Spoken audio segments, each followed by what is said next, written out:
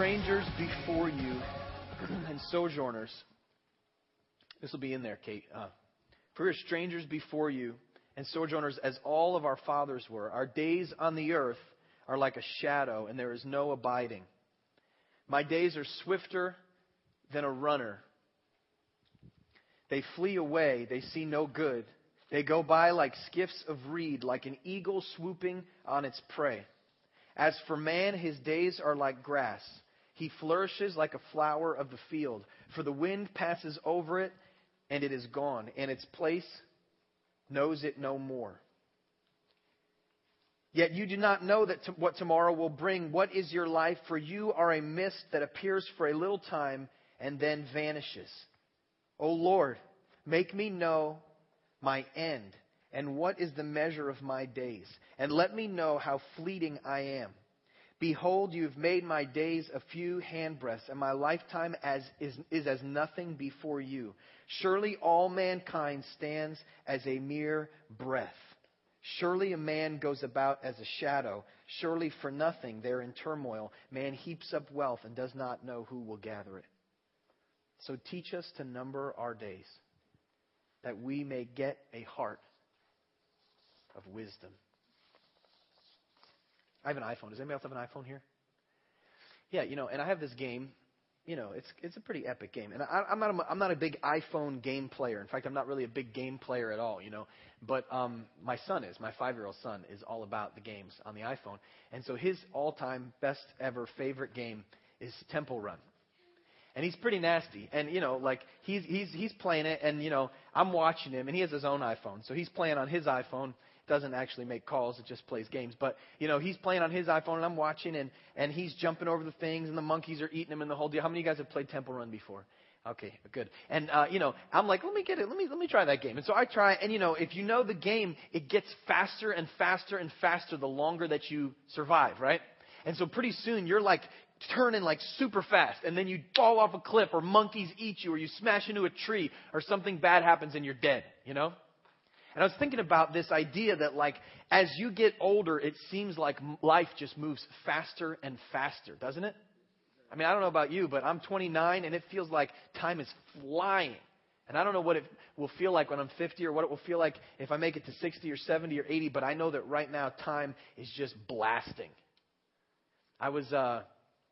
I take my son to the library on Mondays, and so on Monday, me and Gabriel go to the library, and the library where I'm from in New Haven, the Westville Library, they do their own thing. Like they're just totally unpredictable. And so I get there, and it's supposed to open at 12, but today they decided to open at 1. It's like, okay, there's a little sign on the door, a little typed out sign. Sorry, opening at 1. So it's like 12:30, 12:20. And I'm like, we've got 40 minutes. What do we want to do? And Gabe's like, can we go to a playground? And it's like, we can't really go to a playground because all kids are at playgrounds. It's like it's school time. So I'm like, what can we do that will be fun? And you have to understand, I'm not exactly the normal dad. Okay. So I'm like, let's go to a graveyard. I'm dead serious. So my son's like, okay. And so we get in the car and we go, I'm not even lying, we go to a graveyard and we just start walking around. And he asks me, and I do this because I want my son, you might think I'm completely insane, but I don't want my son to be afraid of death. I don't want my son to be taken off guard by death. I don't want my son to be surprised when people die, because every single one of us is going to die, and it's going to happen a lot sooner than we all think. Because something inside of us longs to hold on to things, but the reality is you can't. And the sooner you come to that revelation, the better off you are. And so I talk with them around, these tombstones. I take them around one at a time, and he keeps asking, well, Dad, what was her name? Well, her name was Claire Smith. And when did she die? She died in 1974. How old was she? She was 81. Oh, that's old. This is the conversation. Dad, who's that? That's Ben, Cunningham. Oh, okay. And how old is he? He was 52. Oh, that's old. I'm like, well, no, it's not that old. And then, how about this one? Oh, this guy, and when did he die? Oh, he was 27. Oh, that's old. See, for a 5-year-old, everybody's old. And I'm thinking, well, no, Gabe, that's not that old, Gabe. I mean, it's not that old. And so then he goes, the next one, every single time, same thing. Dad, who's this? What's their name? How old are they? When did they die? And so we go through this whole thing at the end. And by the end of this, we've probably done 25 or 30 of these tombstones. I mean, I'm not even exaggerating. One after the other. My son likes the specifics, okay? That's just the way that he is. And so, we're walking through one at a time. And he keeps going at the end of every one, boy, they're pretty old. And every time I start thinking, no, they're pretty young. And by the time, we get to the 18th or 19th one, it's like 85 years old. And I'm feeling like, no, that's young. That's young. And most of us, of course, wouldn't say that 85 is young. But something inside of me, as I'm looking at these tombstones, just made me realize how fast this is all going. And the Scripture describes it a lot of different ways. Swifter than a runner. For some of us, that's not very fast if you were the runner. But for others of us, he's talking about a fast runner. Okay, so I'm not exactly the most swift runner ever, but he's talking about a fast runner. He compares life to a shadow, to grass, or to a handbreadth. A handbreadth is an ancient measurement that measures the length of your hand. Short is what he was trying to say. Life is desperately short. So my son takes swimming lessons with Melanie. Is Melanie here today? Hi, Melanie. Just called you out. She's like the swim teacher extraordinaire. And so my son takes swimming lessons with her. And I used to go swimming at the North Haven pool as a kid. I was just a little bit older than my son. And the other day I'd take him to swimming lessons. And, the day happens, whatever. It's just fun to watch him do the swimming lessons. And I get home and I take a shower. And I'm standing in the shower. I don't know if this has ever happened to me before. And I close my eyes. And all of a sudden I'm back at the North Haven pool. I'm probably 7. And I'm standing with all my friends just in the hot, warm water because the pool water was always too cold, And then you get out and you get into the hot water of the showers. And there was just this big open shower room. And we were like 7. We weren't about to get naked. But we would wear our shorts and we would just hang out in the shower for like ever, just sitting there like this. Does anybody else like to just hang out in a warm shower, And so I closed my eyes and all of a sudden, seriously, I was back at that North Haven pool in the shower. And I was like, wow. And I could see Pablo, my 6-year-old friend from Argentina, across the way. And seriously, I was right there again. And all of a sudden, boom, 22 years passed in a blink, and I was back in my shower at home on 16 Earl Street. Don't come to my house without an invitation, 16 Earl Street. But anyways, it's amazing. I mean, guys, think about this. Think about how short this thing is. Think about how quick this thing moves. I mean, gosh, it moves fast. Life is short, desperately short. In Ecclesiastes chapter 3, verse 11, this is in the New Living Translation. It says, "Yet God has made everything beautiful for its own time. He has planted eternity in the human heart. But even so, people cannot see the whole scope of God's work from beginning to end." Isn't that an interesting phrase? He's planted eternity in the human heart. He's planted it in our hearts. Now, this word eternity, in the New Testament, they use this word consistently. Eternal life, eternity, eternal death. And it literally means without end, never to cease. And Jesus uses that exact same word in Matthew 25, check this out, to describe eternal relationship with Him in heaven and eternal separation and torture and torment from Him in hell. Same word. And what I'm telling you today is that when you were born, God designed and already prepared you for all time. And the moment that you were conceived, He placed inside of your heart eternity. What that means is you are an eternal being. Think about this. You will exist for all time. You will never be extinguished fully. You will either exist for all time. Think about the weight of what I'm telling you right now. You will either exist for all time in unity with God after this life, or for all time in separation from God. You will exist for all time. So we're compounding some truths here. The first truth that we just looked at is that life is desperately short, right? And we've all got to come to terms with that fact. If you're trying to hold on by putting on a little bit more makeup or by doing something to try to improve yourself in a way that can try to control that this thing's moving fast, I'm not against makeup, but what I'm telling you is you can't control it. It's happening, right? It's short. This life is desperately short. And compounded on top of the fact that this life is short is this truth that we are eternal beings Billy Graham, the famous evangelist, wrestled with it and said this as his result. He said, the primary goal in life should be to prepare for death.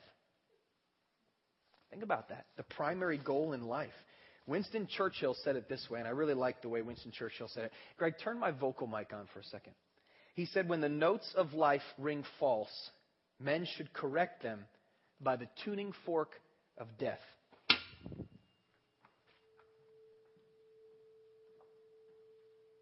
You know what that is? It's an A. It's an A. It's a perfect A, as a matter of fact. It's a perfect A. And you know, when your guitar, if you're a guitar player, is out of tune, you need something stable that you can use to build the rest of the tuning of your guitar off of. Same with every instrument, right? And so a tuning fork is used because it gives you a consistent tone, right? Something that's on pitch, something that's in tune. And so when you hit this thing, it creates a reverberation where the sound comes out, and all of a sudden you can hear an A. An A.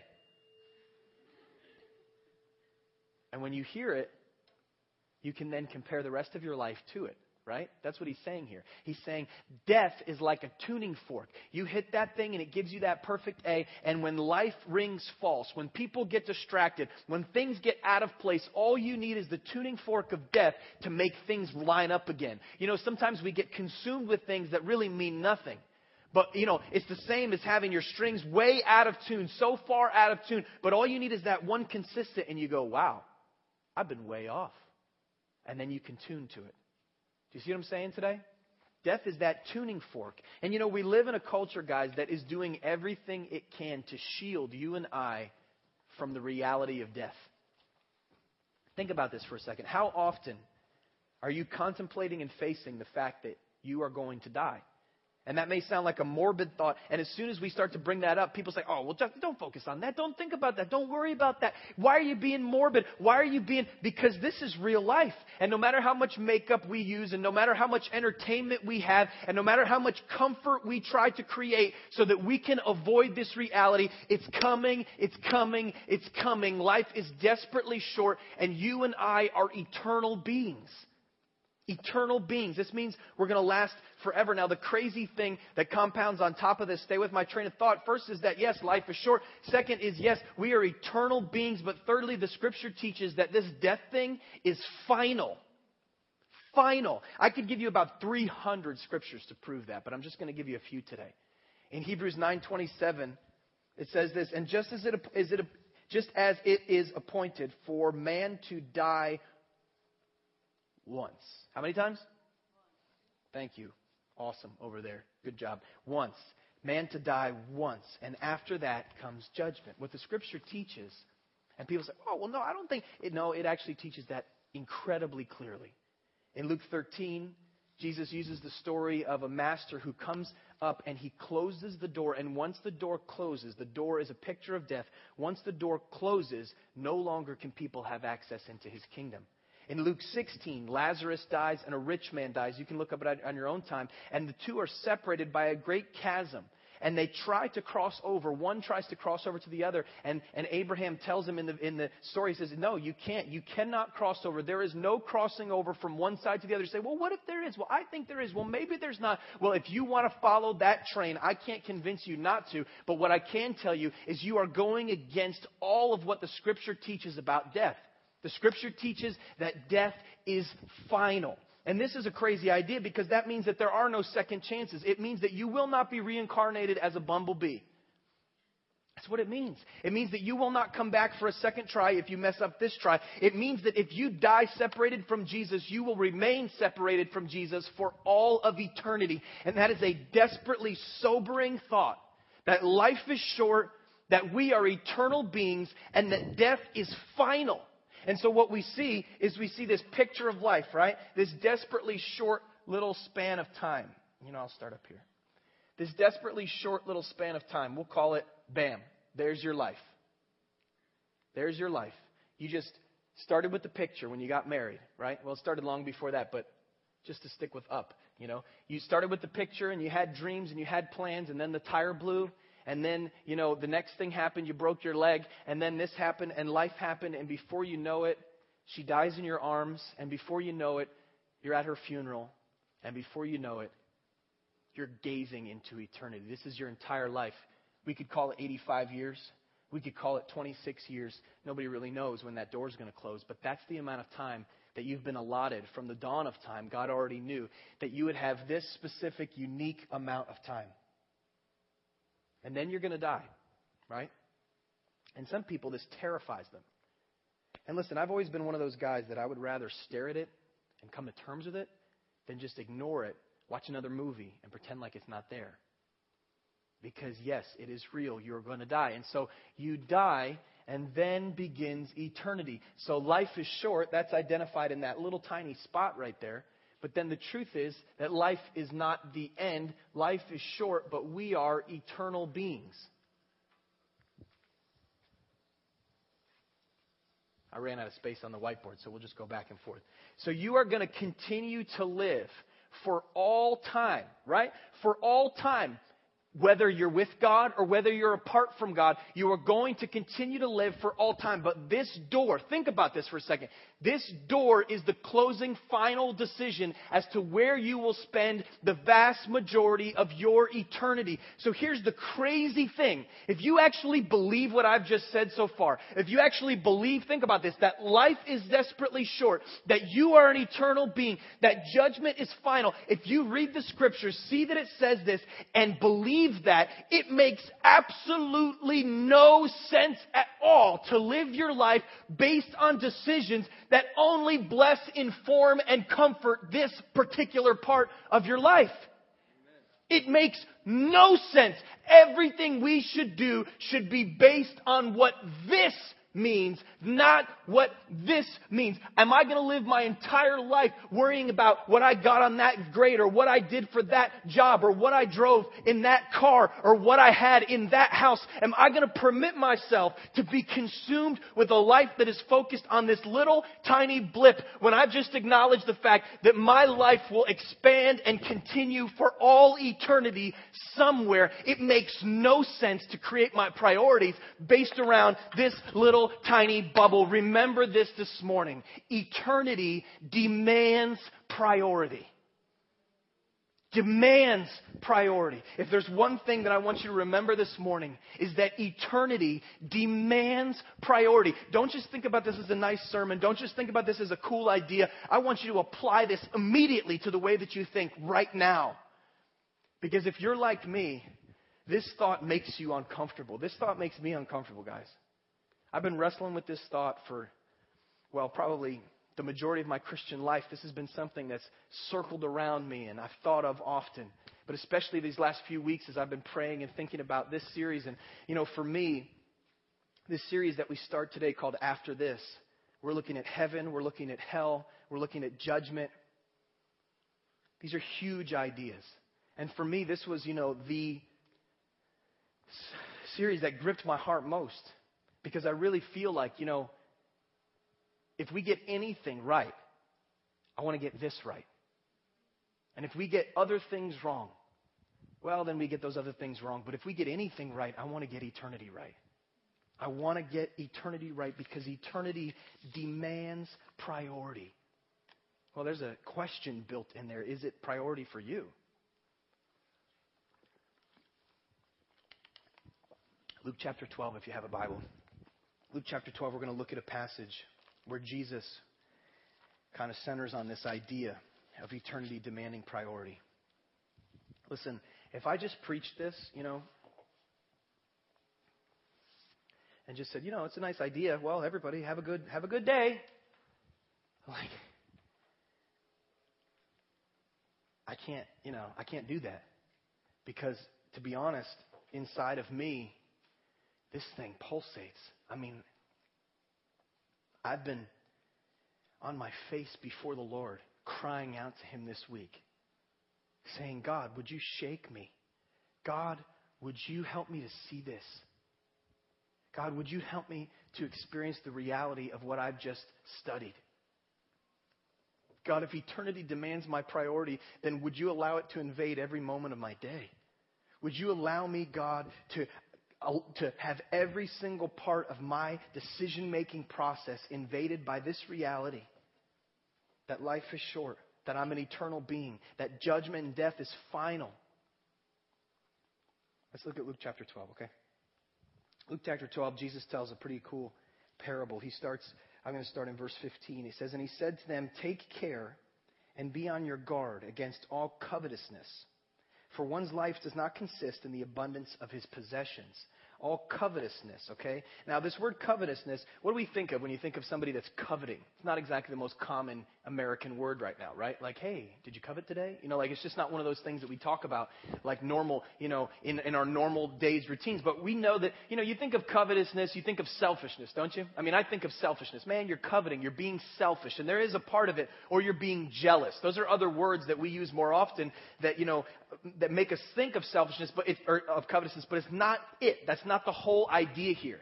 This word covetousness is a compound word of two Greek words, all right? And it's the word to have more or greater amounts of. So greater, more, plus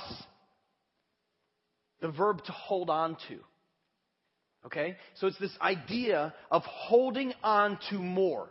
That's the idea of covetousness, that I want to hold on to more. So it doesn't just speak of selfishness, it also speaks of control.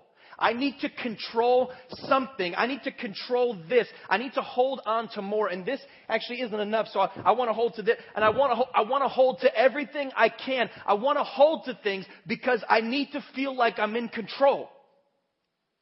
See, ancient cultures have been doing this forever. Why do people, it always comes back to Temple Run, right?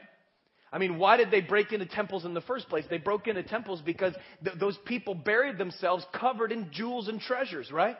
Why? Because they had this deep need to feel like they were in control of something, like they could hold on to something in the next life. And guess what? It didn't do them any good. They died, their bones rotted, and the jewels stayed there, right?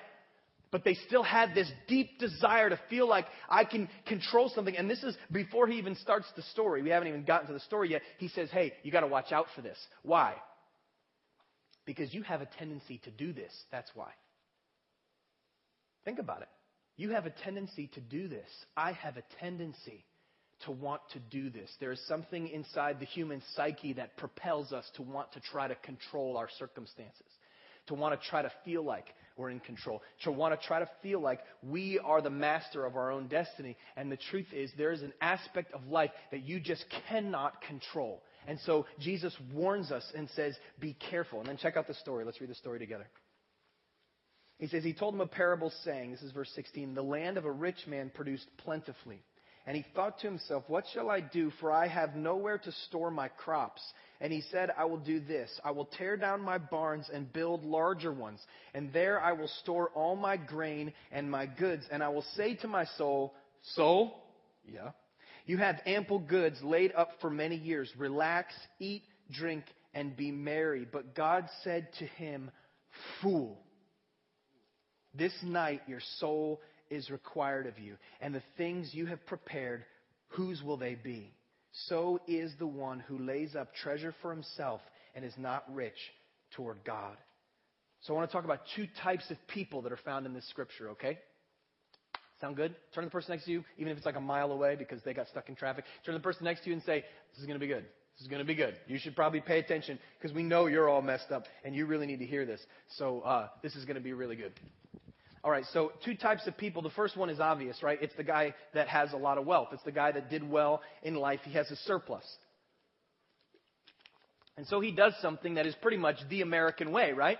He says, I got more. Let's build another Walmart then. He says, listen, we can fit it. Let's just add to what we have. I'll build a bigger barn, right? And so he says, let's just build a bigger barn. And then the thing that intrigued me about this story is verse 19. He says, and I will say to my soul.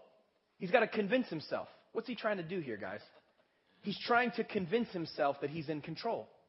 He's trying to convince himself. He says, soul, hey, soul, you have ample goods laid up for you. Relax. He's trying to convince his soul. He's trying to find rest through the illusion of his own control. And you think, that's a silly guy. Really? Really? How silly. Some of us, it's our savings account. We say, I don't have enough in there. I don't have enough in there. Some of you have none in there. I understand. But some of you, you've been piling money away in there like crazy for years.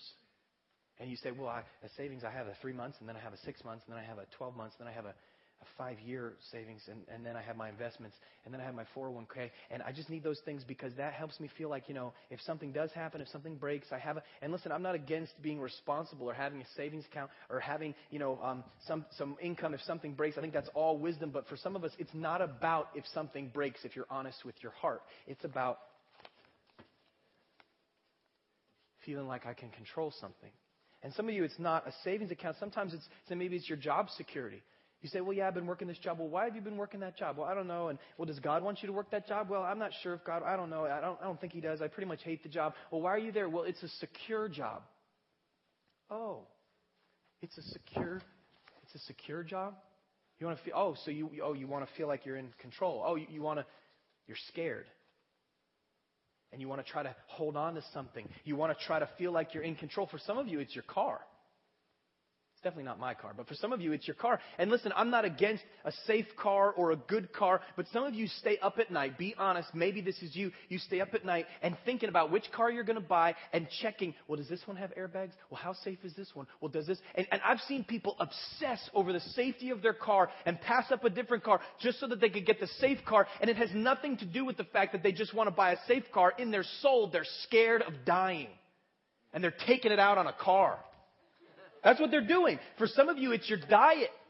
And listen, I'm all for, creating a diet that is healthy, unique for you. And people use different diets, and I think that that's fine. But for some of you, freak out if you eat something or if someone eats something that doesn't seem healthy or it has something in it. And part of it is a good thing to say, I want to be healthy. But deep in your soul, you've got to check yourself and say, am I just trying to control death? Am I just trying to hold on to something that I can't really hold on to? Deep in my soul, why am I so propelled in that area? Some of you, it's the burglar alarm you put on your house. Because you're obsessed with feeling. Some of you, it's the gun you're carrying right now. Maybe you're not. If you are, don't get angry at me. Just the preacher. But what I'm saying is, some of you are getting your gun permit not for the right reasons, but because you want to have a sense of control. Because you want to have a sense that you're the one in control. And I'm not against having, this is America, you have that opportunity. I'm not saying that they should take that away, but what I am saying is what's going on in your heart. Some of you, it's your health insurance. And again, it's a wise thing to have health insurance. But what's happening inside of you? That's the question that I'm asking you today. Are you like this rich guy that's saying, oh, well, we've got extra. Let's put it in a bigger barn. And if we get more, let's put that in a bigger barn. And then I can relax. And then I can say, soul, relax. Be at peace. Be at ease. All this is doing is trying to control something that you were never meant to control. Hey, Greg, turn that on for me. And then something happens.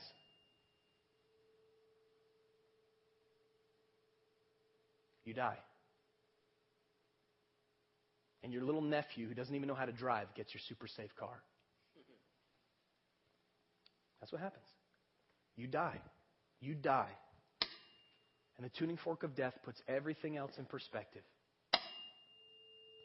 And that note just rings solid and rings true and rings consistent. And you and I have to deal with the reality that we are going to die. And there are things we can control that we should be responsible for. But we cannot use any of these things as a lame excuse to try to feel secure, when the truth is you cannot find security in any of those things. Rest, purpose, hope, joy, mission, they all come out of God. And if you find them anywhere else, your foundation is faulty and breaking. You cannot find your rest, your security, your support, your help in anything fundamentally other than God. He has got to be the substance and the foundation of who you are. He's got to be the foundation of everything that you're trusting in. You can't trust in this world. You must trust in Christ. Eternity demands priority. You can't obsess about things here when there is all this in the future. So there's two people. I said two people. That's the first person. Here's the second person. He doesn't get a whole lot about him, but there's really like 3 words about him. Really 3 words about the second person. It's in verse 21. So is the one He's talking about the bad guy now, who lays up treasure for himself and is not, and then here's the third person, rich toward God. Rich toward God. 3 loaded words. Rich means to have an abundance. It means to have surplus, to give extra. And take your mind out of finances right now, okay? Because I'm not going to take an offering or anything. I'm not talking about finances right now specifically. I'm talking about a life system that is far bigger than the dollar bill, okay? Rich toward God. What does toward speak of? It speaks of direction. So where is my life focused? If I want to live eternal, if eternity demands priority, then where does my life focus? My life focuses toward God. And what is my response in that direction? That direction is not just the direction I'm going, but I'm also rich in that direction. I am rich toward God. That's my focus. That's my center. That's why I'm living. I'm living for eternity. I'm not timid to share Christ. See, timidity to share Christ comes out of a lack of an eternal perspective. Because if I see the perspective of Jesus, if I see, you look at the words of Jesus. You know, I'm just reading Luke right now in my own personal time. You know, and I look at the words of Jesus and I'm just like, man, this guy's got guts. He constantly says things that he knows are going to offend other people. And he's just like, yeah, I ate my flesh. Boom, that's going to tick you off. You know, like he keeps saying these things like, you know, it's the Sabbath. He could have done it on Monday, but he waits to the Sabbath. Hey, boom, healed. What do you think about that? Well, you just broke all of our, yeah, boom, he's healed too. What are you going to do now? He just consistently did not allow himself to be defined by the traditions of this life when he already saw that eternity demanded his priority and there were far greater things that he was going to have to be held accountable to. So he decides to live on a higher realm.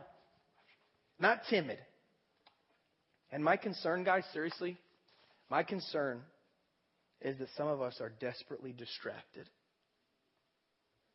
That all week you focused on that business deal. You obsessed about that business deal. And it's not wrong to give yourself to your work. In fact, the Scripture teaches whatever you do, do it heartily unto the Lord and not to men. It's good to be faithful to your job and to work hard. But that's not what you were doing. In your soul, it was more than you working hard. It was you obsessing, trying to control. Allowing that deal, that business deal, to be the center of your world. Allowing that thing to dictate your desires, your feelings, your attitude. For some of you, it was the way that your kids acted this week that consumed you. For some of you, it was that big assignment that you had. For some of you, it was redecorating your house. For some of you, it was some new fashion. I don't know what it was that you were so obsessed about this week. I don't know what it was that you were just busying yourself with this week. I don't know what it was that was consuming your desires this week. But there's a God in heaven that maybe towards you today is saying, fool, fool. Now think about that word. He doesn't yell at the guy, sinner, even though the guy was a sinner. He yells, fool.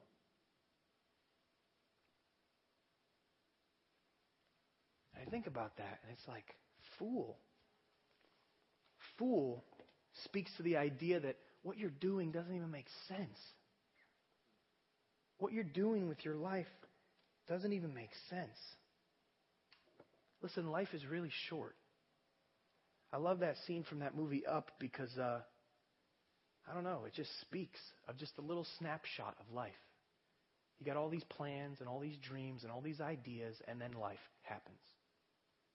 It's desperately short.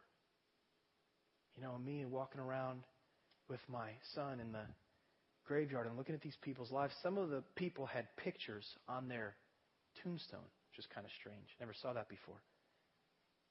And, you know, just looking at this lady. She looked like a bitter lady. She died when she was like 85. A little picture of her all like, that's the picture. But I just looked at her face and I just thought, man, that was somebody's mom, somebody's sister, somebody's daughter. That lady has a whole story behind her life, just a snapshot of her life. That little window, that little moment of time.